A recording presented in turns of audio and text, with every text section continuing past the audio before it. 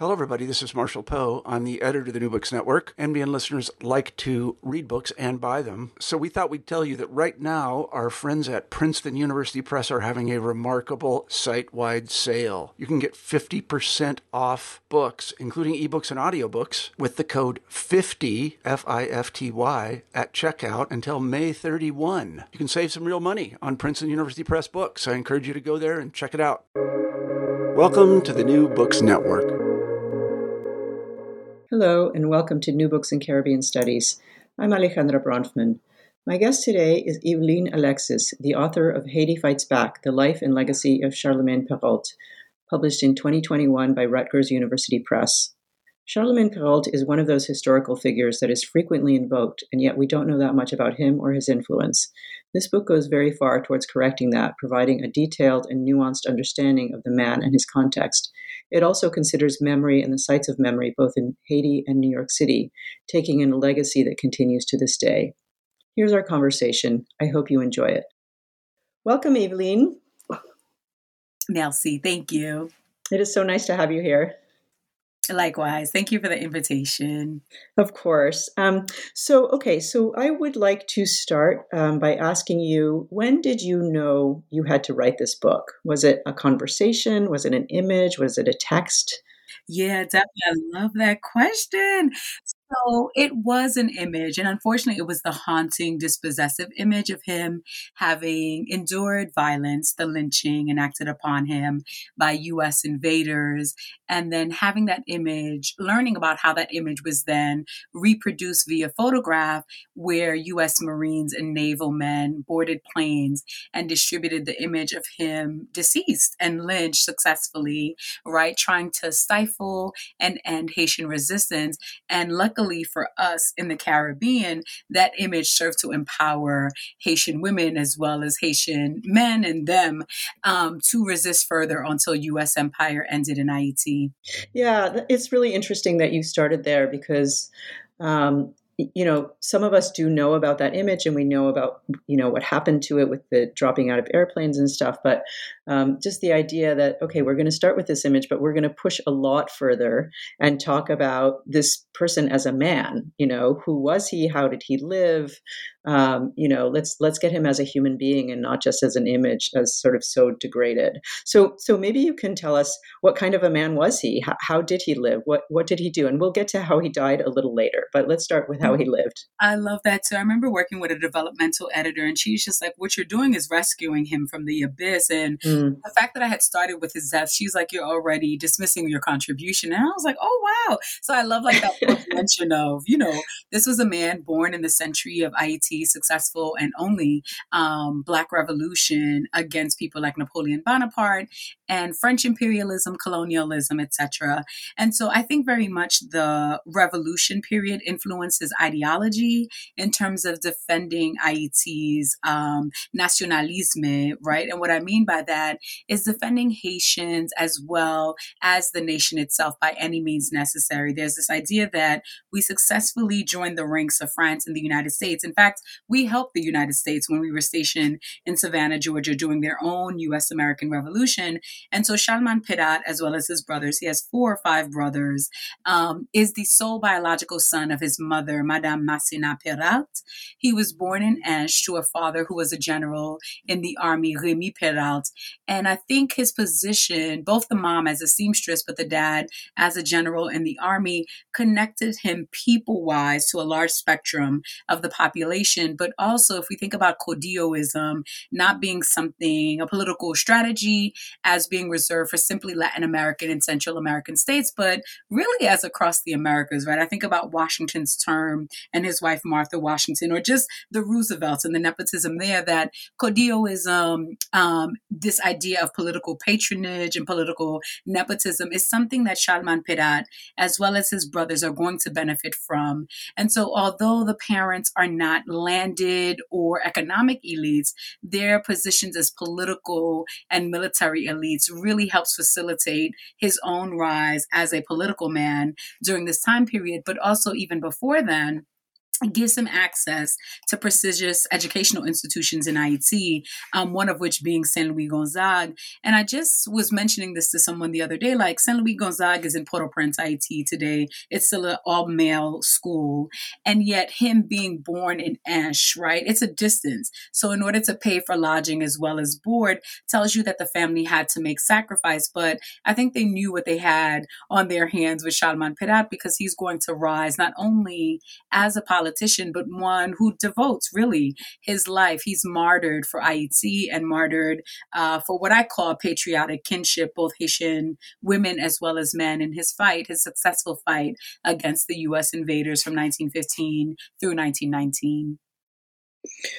So there is a challenge that you really rise to in this book, which is the challenge of sources. And so I would love to hear you talk about what kinds of sources did you use, and how did you deal with really the scarcity of, his voice in lots of sort of an abundance of text or anything like that. But on the other hand, so there's this kind of idea of there's not that much from him directly, but there's an abundance of US-based materials that you have to read, and you did read very carefully and very, kind of across and along the grain and all of those kinds of things. Mm-hmm. Yeah, definitely. I knew, being a child of Haitian immigrants myself, that I was going to go home. And although my parents never brought me to Haiti, because there's a whole Duvalier dictatorship trauma that people are not discussing openly. And so being in graduate school and working with people like Lowell Goodmanson, Jane Roush, Professor Johnny Higginson, I knew that in order to do this work well, IET is where I needed to go.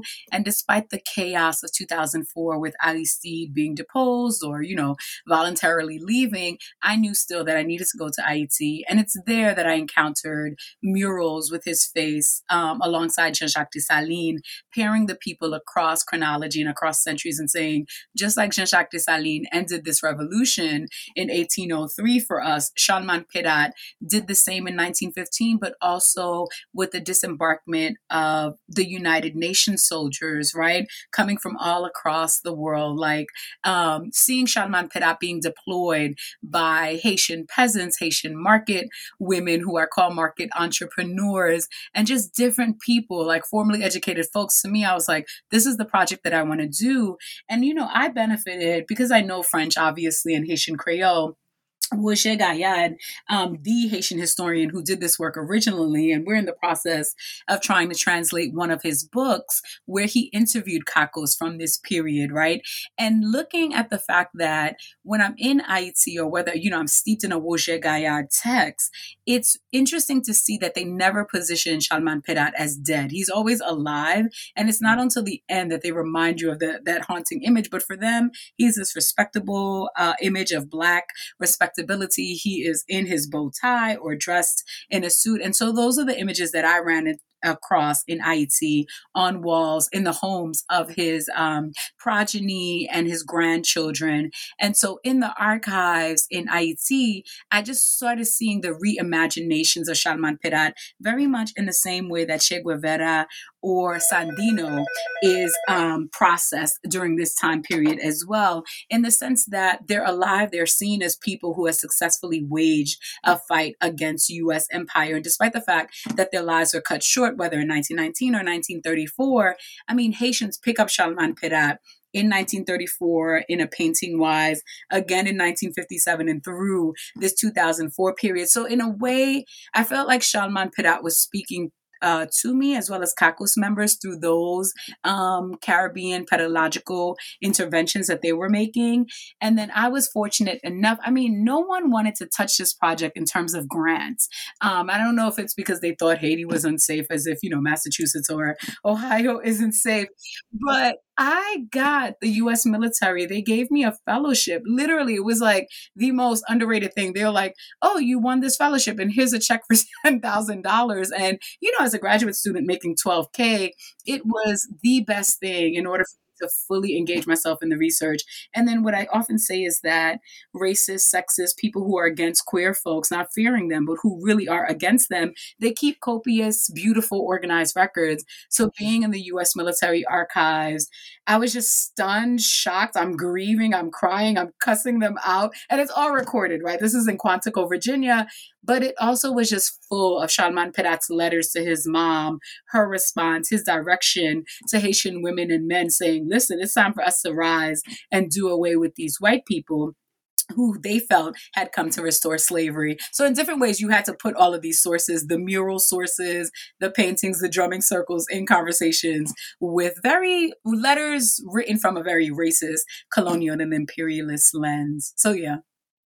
And you did the same thing with the women, right? Who are, as you call them, market entrepreneurs, but really they're everywhere in the book. But I would imagine that they were also, you had to sort of dig them out of the sources in a particular way. Yeah, definitely. I mean, I benefited from the tutelage. And, it's like this hindsight is when you're in graduate school. I'm like, I went to Cornell, and what that meant was I had access to Dr. Margaret Washington, who's, a tour de grace, a tour de force in her own right. And so having her and sitting through classes about African-American women and not realizing the intervention that she was making to the scholarship, but also the Cornell curriculum where women, we're talked about, but we're not talked about as such. And so, like in her honor, but also the women who helped raise me, whether it was my grandma and aunties and my own mother and my sister, it was important for me that every time I saw a woman, I was like, okay, she is either a spy, a wife of, a visible or perhaps invisible character who is also helping to deconstruct U.S. empire. And so for me to find all of these sources of women facing down with like 7 U.S. military troops and 1 U.S. reporter, or another sister who like reports on the fact that Charlemagne Peyrat is going to be betrayed. And even at the moment of his death, there is a woman recorded at his side. And unfortunately, the irritation is that I don't know her name. I don't know her position. Was she his wife, his mistress, a sister, a cousin? Who was she? And the fact that we don't know that, but that I think it behooves us as scholars and scholars who do interdisciplinary Afro-diasporic, Latin American diasporic work for us to say enough with this silence. We need to name them. So I went back and forth about, is this respectful? And decided, yes, it is. So I name all the unnamed women. And I talk about how these market entrepreneurs were very visible, although invisible to the outside gaze, very visible conduits of information to CACOS leaders. And I position them then as CACOS fighters themselves. So, yeah. Yeah, actually, that's one of the things that emerges really clearly are the networks of information around Charlemagne and everyone else, right? So there are these networks of information, and there's silence as resistance, and there's the way that CACO can be, a very fluid term, right? Aren't they? If they're giving them food, or do they count? All of these kinds of things that don't really matter, except for maybe to the Marines. And you really can tell that it's not just men doing battle, but everybody is contributing. And so when did that sort of become clear to you as a way to think about the occupation period? Definitely. I think when I gave myself permission to critique Charlemagne Peyrat, I think very much like Haitians, I had like drank the Charlemagne Peyrat rum. I was like, oh my gosh, he's so great. And then I'm like, wait a minute. Why do you? He always greeted the men folk in particular that he named with the image and honor of Dessalines, of a Pétion, of a Louverture.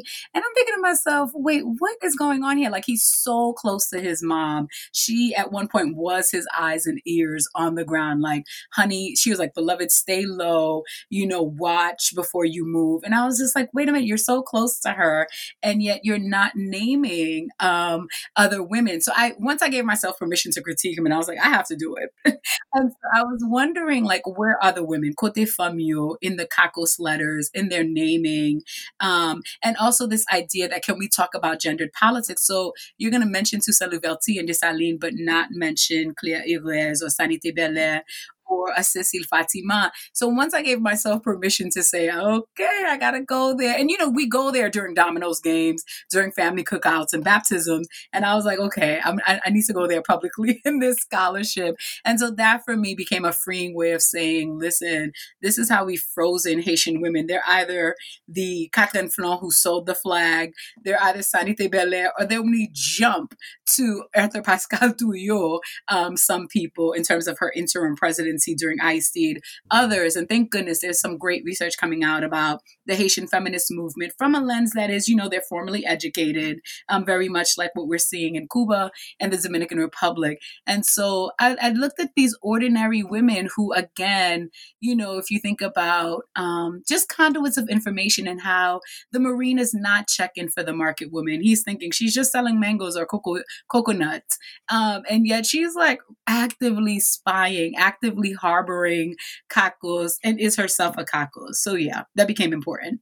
Yeah, it's very fascinating to think about the kinds of information networks and how important those were. Mm-hmm. And that comes up, throughout the occupation, but then there's a moment where it seems to break down, which is when he dies, right? So maybe you can walk us through that episode. Definitely. So, what's interesting is that, and I had to go back and forth about this. I'm like, what is this methodology called? It's not lying, but you find the U.S. Marines, and finally just speaking to my mom and Maria Agathe Nicolas, and later, what is his name? The linguist at MIT, Michel Degraff, I want to say his last name is so helpful. I was like, what is it called when they say it exists, but it doesn't exist, but they're documenting its existence? And my mom was like, voyez wash cachemin, which means throw rocks, but then hide your hands. So at every juncture in this U.S. military archives, they're like, this is not political. They're a bunch of peasants. They're Negroes. They're voodoo people, voodoo spelled with the 4 O's the erroneous way. And so, but then they're like keeping copious records like Charlemagne Peyrat is on the move. He's in a Panama hat, blue jeans. There's a woman like gathering sweet potatoes, patat.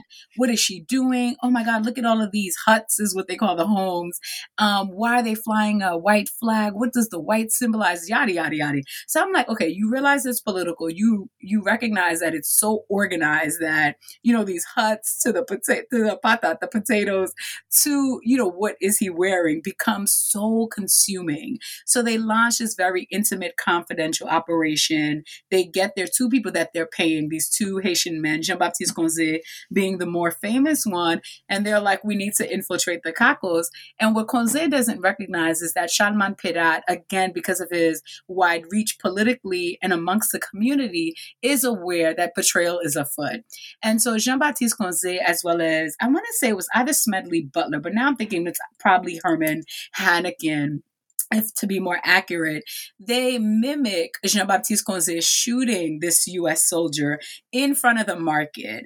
And then the market women themselves report on this. And there's fake blood. There's like red, I don't know if it's ketchup or whatever, if it's like red ink. It's so theatrical. Like, I'm like, if there's ever a documentary on this period, I cannot wait for that pivotal moment. And so the U.S. soldier is, feigning like he's shot. He's in need of critical care. And it's at that moment that Charlemagne Peyrat says, okay, Jean-Baptiste Conze, you are one of us. And then unfortunately that leads to them donning blackface, the U.S. soldiers.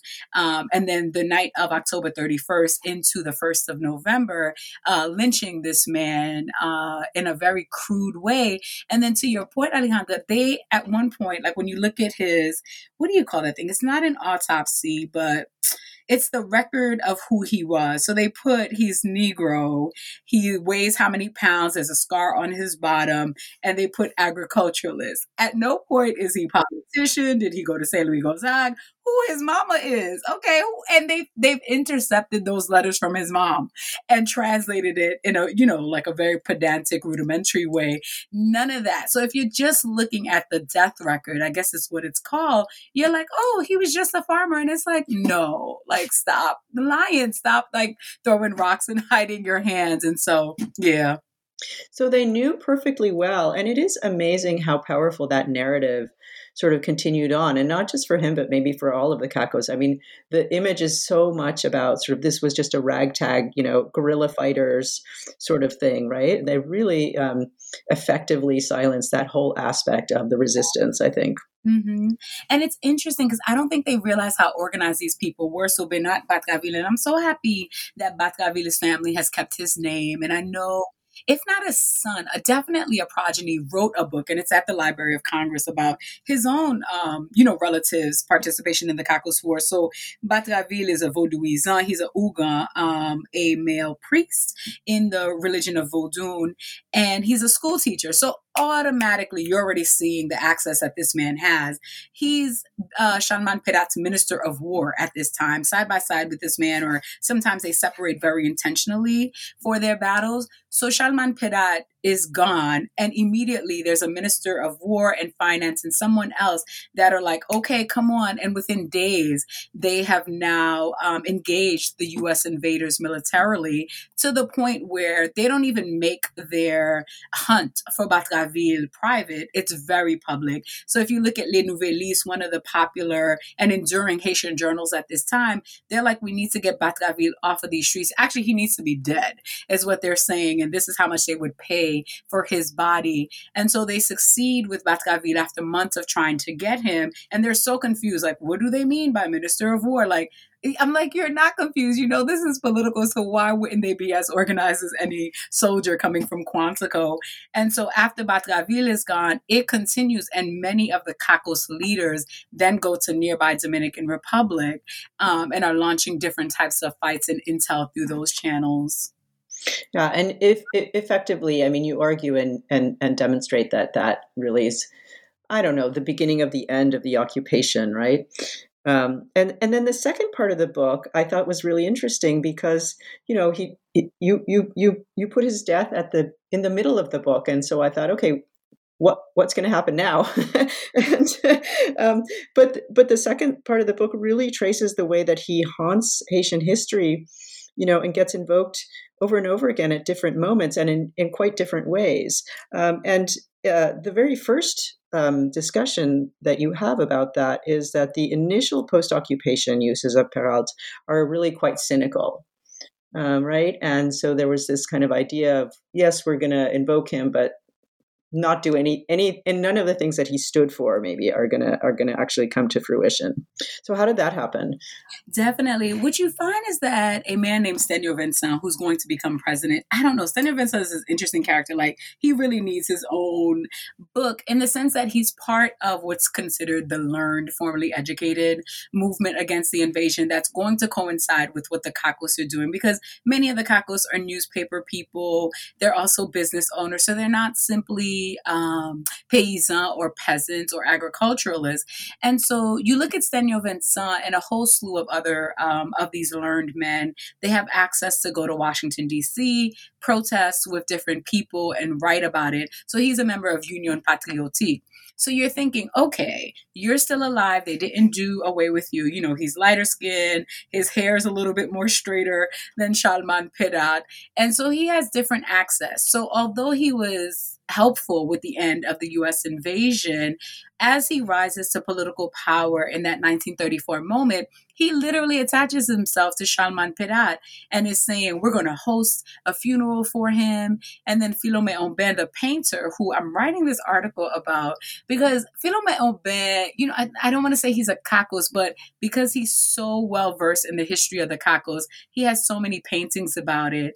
And so Philomé Aubin silently paints the funeral of Charlemagne Pérat, which in that moment, documents this sort of farewell to a national dignitary, a global, if you will, dignitary. The doors are shut, people are peering out, they're dressed in what we see in the Harlem Renaissance and those Black Civil Rights movement in the United States of America.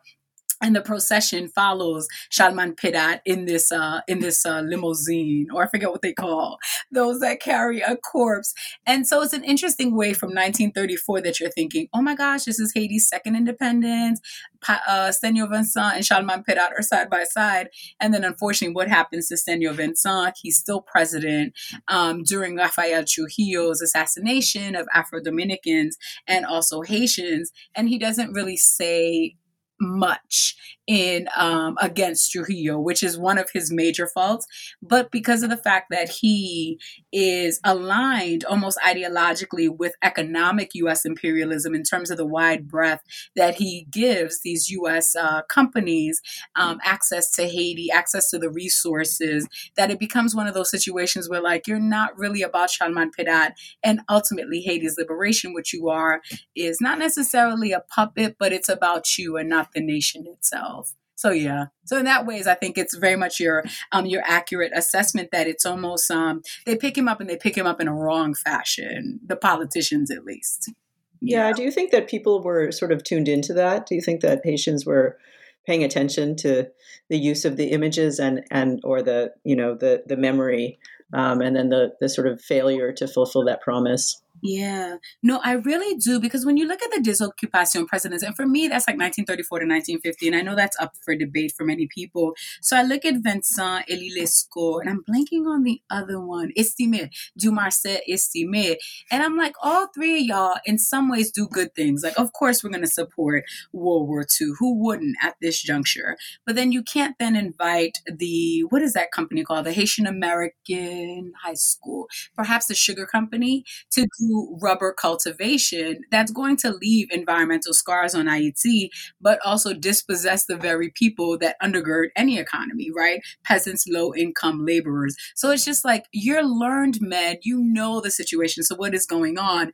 And the fact that you can have a 1946 populist revolt that I think Millery Paulinet, Chantal Vierna, and Matthew Smith's book, Red and Black in Haiti, does so well in terms of looking at the Haitian women and men who are communist, socialist, Marxists, talking about what is happening. And yet for this discord and disconnect to happen between 1934 and 1950, a number of Haitians are saying this is just an extension of U.S. imperialism. The U.S. basically has not won, even while they're shouting it's their moment of Haiti's second independence in 1934. So there's a disconnect between the politicians, but then the people on the ground, I think we're always attuned, right? Like, we're attuned to just so many things, like how Ukraine and Russia is being played out, but then Ethiopia and Eritrea is not being discussed, or Haitian children refugees in Texas are being rounded up by ICE, but white Ukrainian children are being rounded up lovingly by President Biden. So there's an interesting way in which we on the ground always know what's up, what's going on, who's being oppressed further, and yet the politicians are just like in their own little world. Yeah. But there's also the artists, which you talk about quite a bit, which in really fascinating ways. And so I thought maybe one of the arguments that you were trying to make was that the role of images both sort of worked with, but also against official narratives, so that there was something else for people to sort of look at and hang on to. Right. No, definitely. I think in terms of the four, like, I think about Philomé Aubin, and again, this is a man who's a Mason. He has this interaction with the two white men who claim that they helped found the Centre des Arts, which, has been thankfully debunked. It was Haitian people who helped found the Centre des Arts with the help of these two white U.S. American men, one of whom stayed on in Haiti. And so Philomé Aubin becomes one of these, I think they call him a noyiste painter at the time. And he paints, again, as this Mason. He's invited to paint a mural in one of Haiti's churches, an Episcopal church.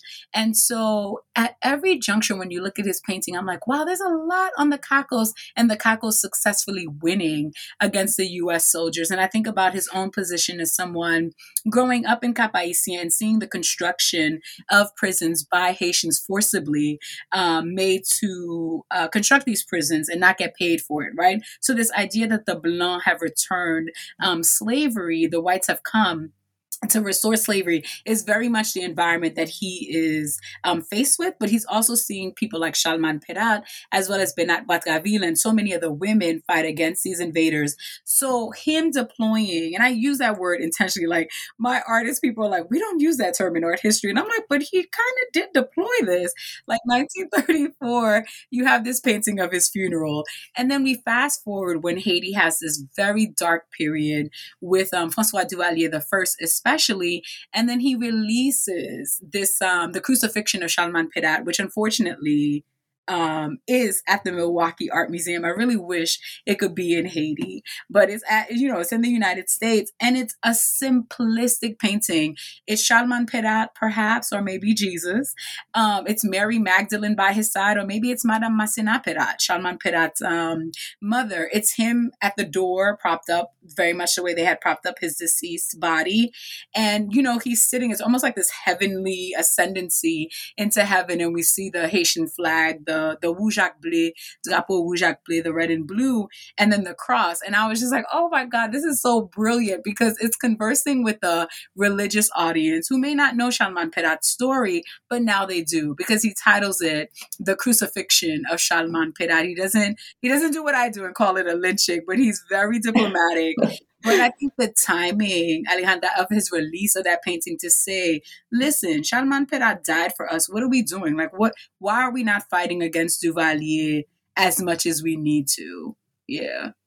I'm glad that you brought up Duvalier, because that was where I wanted to go next. And I wonder if you can talk to us a little bit more about the role of the image and the memory of Perat in those years. Yeah, it's an interesting one in the sense that both he as well as his son, who, obviously wasn't qualified. The man was like 18 or 19. And François Duvalier and Simone Duvalier had 3 to 4 grown daughters. So why not, right? And suffrage had passed in Haiti. So why not give that opportunity to a woman to continue the terror? Like, why with a little 18-year-old? Yeah, I think that you're the first person who's pointed, I don't know, maybe not, maybe you're not the first person, but it's the first time I've seen, wait a minute, he had daughters and they were older? Yes. Anyway, I'm sorry, go ahead. No worries at all. So it's an interesting way in which I think resistance operated very silently, because it had to. So I remember speaking to my mom and one of my uncle-in-laws, and they were like, everyone had to salute the regime. And I was like, oh, what does this mean? And they're like, you cannot be anti-Duvalier. You can either be anti-Duvalierist or Duvalierist. And then fortunately, Michel Wolf-Touillot, with his PhD in anthropology, in his book, Haiti, State Against Nation, I think is the title, he talks about that mentality that my mom and my uncle-in-law, Motroy Lantoun, talked about, where it's like, you could either be one camp or the other, or like other Haitians whom I interviewed with, like, listen, an egg could not crack in your home without Duvalier knowing. So that far reach of Duvalier himself, one, but also the fact that he becomes one of the first Haitian presidents in the 20th century to invite the U.S. military to come train an army against his people is so telling about the machinations of his own empire, but also the continuations of U.S. empire. So what's in it for the United States is just for them to spy on Cuba, to spy on Fidel Castro and people like Haiti, Santa Maria, right? So it's like this idea that we don't know what to do with Cuba, but you know what? We're going to keep Cuba under surveillance. And so Haitians fled, right? So many people right now know of Raoul Peck. His family fled to the Congo. I know my family fled to the States. Others like Carole Charles, whose work I love about gender and violence and gender and agency in Haiti, she went to Mexico. So there's like a contingent of Haitians who are scattered in Montreal, in France, and just different parts of Africa and Latin America. I mean, how many Haitians were in Puerto Rico and the Bahamas plotting against the Duvaliers, sometimes successfully landing, but not being able to successfully execute his physical end or his natural end because there were always eyes and ears on the ground. But I think the fact that so many groups existed. And I always think about migrating as a form of resistance. This is for survival, not only of yourself, but for your family. So I always look at that as a resistance tool. So I think in many ways, Haitians spoke with their bodies, even when their voice had to be silent. And so in that period of Haitians migrating to New York City, they start the Charlemagne Pérat Center. And what's happening in Haiti is that second Duvalier, Jean-Claude Duvalier, is bestowing honors on the military in the name of Charlemagne Pérat. So he'll round up people and say, oh, we're going to have a ceremony. And then, I bequeath you this in the name of Charlemagne Pérat, which is an interesting, I don't know, tool against Charlemagne Pérat's memory. This idea of like, we will have order, but the order coming from the Duvaliers is violent and sordid and egregious. So, yeah. And then there was also a political party named after him, right? Oh my God, Alejandra, I literally looked around. I think I found this one at the University of Florida. And I said, wait a minute, is this? And then I'm like looking, because Charlemagne is a French name. So I'm like, maybe it's not my Charlemagne Pérat. I'm like, no, Evie, it is. So I'm looking at this thing and I didn't name the man's name because, asylum and immigration issues. And I'm reading this and I'm like, oh my gosh, this is in Spanish, it's in French, it's in English. It is not in Creole though. And so they come together. It is unclear if they are in Haiti. I feel like they are, but given the tenor of the time and how violent it was, I think they might be in New York or elsewhere, like the aforementioned nations that I named. And I didn't include Italy. So like even thinking about Haitians' migration to Italy at this time. So in this Charlemagne Pérat Liberation Front, they're calling on Columbus, linking Columbus to Colon, which they're linking to the United States. And then they're saying, well, you too, Duvalier, have had a hand. It's like this trifecta. So they named the U.S. Duvalier and Haitianese, who oftentimes are lighter skin or mixed with German heritage, Syrian, Lebanese heritage, etc., as this trifecta holding ordinary and extraordinary Haitians hostage. And they go in. Alejandra, I'm talking about, like, they went for the jugular. It was very clear that they weren't mincing words.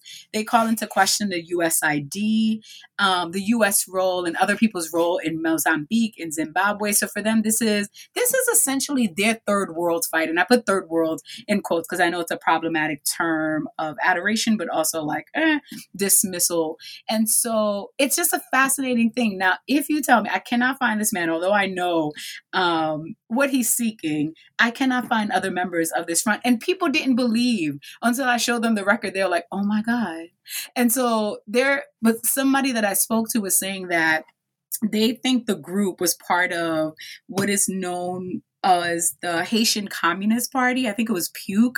And then they went underground and called themselves the benign term of Charlemagne Pérat, because for everyone across the political spectrum, Charlemagne Pérat is neutral, is Sweden or whatever, or Switzerland, one of the two, and not like radical, but like Haitian, martyred Haitian. So it's just fascinating. And I want to do more with that work, with that man's permission. Yeah, that's really interesting. And this idea that he was neutral, or that the memory was neutral, is really fascinating. I was just going to sort of ask you to talk about that more, because it seems like, okay, there's so many different uses. Were people like, was there one sort of thing that everybody agreed was being invoked, or was it kind of this kind of umbrella term where like, this was a person who was, as you say, martyred, and so, who suffered for a cause? Right. What do you think?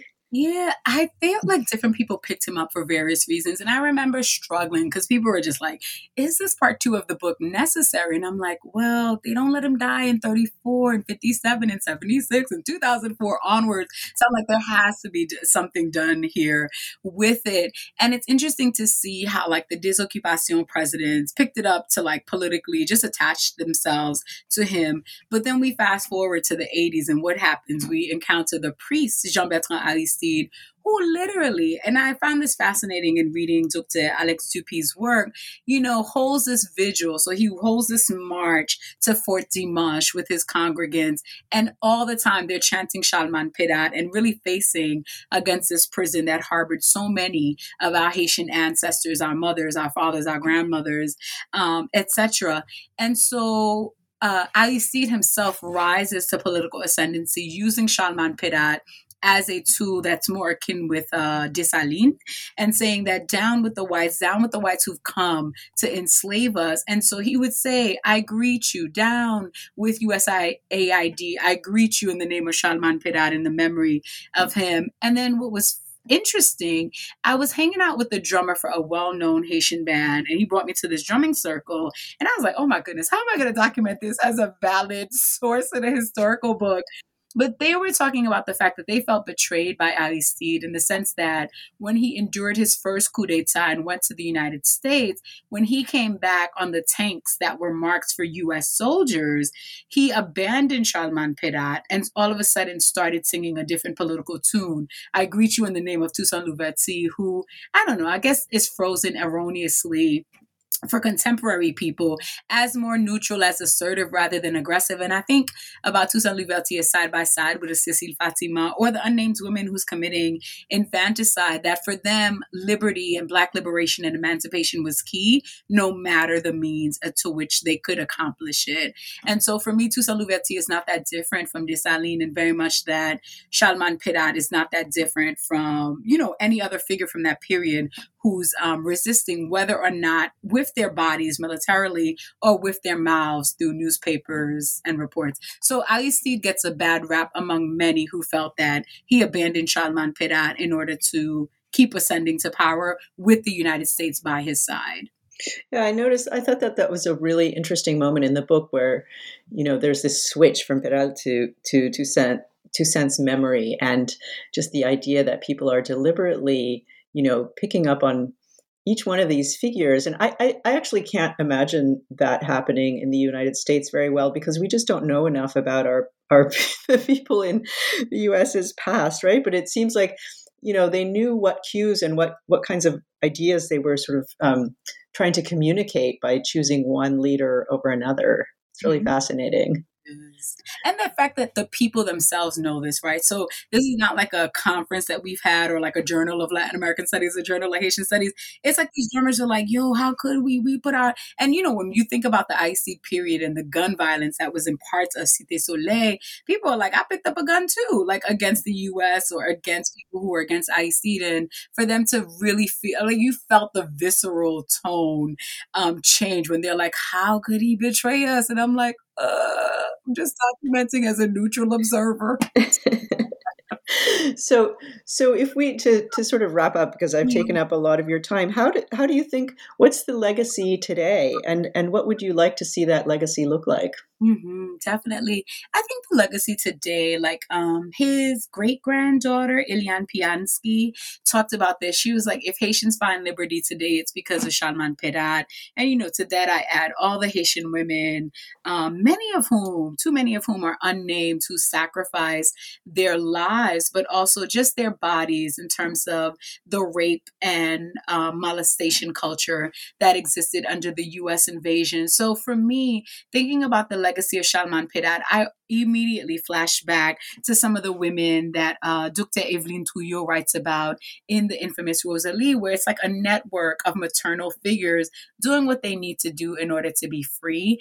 And so when I think about Charlemagne Pédat, I obviously think about Haitians' liberation. And what does it mean to be free of U.S. control, France's control, elite Haitians' control, some of whom are mixed in terms of national identities. So I think about that. And what I hope for his legacy today is that very much like we see the image of Che Guevara in an almost, it's not a dense way. Like I remember like locally here, there was an ice cream shop selling Che Guevara scoops. And I'm like, why would you attach capitalism to him? You know what I mean? Like that, it boils my blood. But then I'm thinking, I want a Charlemagne Pédat t-shirt. I want a stamp. Obviously, there's a stamp in Haiti and a coin in Haiti and a monument for him. But I want for his name to have global resonance as Sandino or Zapata has. So that's what I would say. And then of course, for that Haitian, my market female entrepreneurs, my queer and proud Haitians, my Haitians who can't be proud because they're being violently acted upon, for the youth themselves to have access to education. That's what I want Charlemagne Pédat's legacy to really stand for. So thank you for that question. Thank you for that answer. It was, yeah. So final question, what are you working on now that the book is out? Okay, it's the most unconventional answer. You know how like Caribbean people are like, studies, get that degree. And I'm like, I just want to celebrate. I'm currently planning a book release party for Haiti. I want to do it in Esh, his hometown. So, right. So that'll be one. I'm also just like turning to what would it be like to be a whole mother? So I want to focus on that personal stuff that gets neglected from graduate school through this tenured process, through this hazing process of being a historian who's tenured and with a book. So really celebrating how great this book is doing. And it's not through me. Like, I know my press was just like, we need you on Facebook Live. And I'm like, what? I have a class to prep for, 3 other classes. And so to see this network of people who've been waiting for this book and who've had constructive conversation with me about it, like, oh, this is what I love. This is what I wish you could do. Like, one person was like, I wish you had put Charlemagne Pénat on the cover. And I'm like, he's light skinned in his stamp, but in the US records, he's like my color and darker. So I couldn't do it, kind of thing. But I love those constructive concerns because that tells me you're interested in this work and interested in this larger story beyond the heroic revolution or the bitterness of the Duvalier. So I really want to celebrate and pivot towards motherhood this next stage. Mm-hmm. That's fantastic. Yeah. Thank you so much. Thanks so much for talking to me today. Definitely. Thank you so much for the opportunity.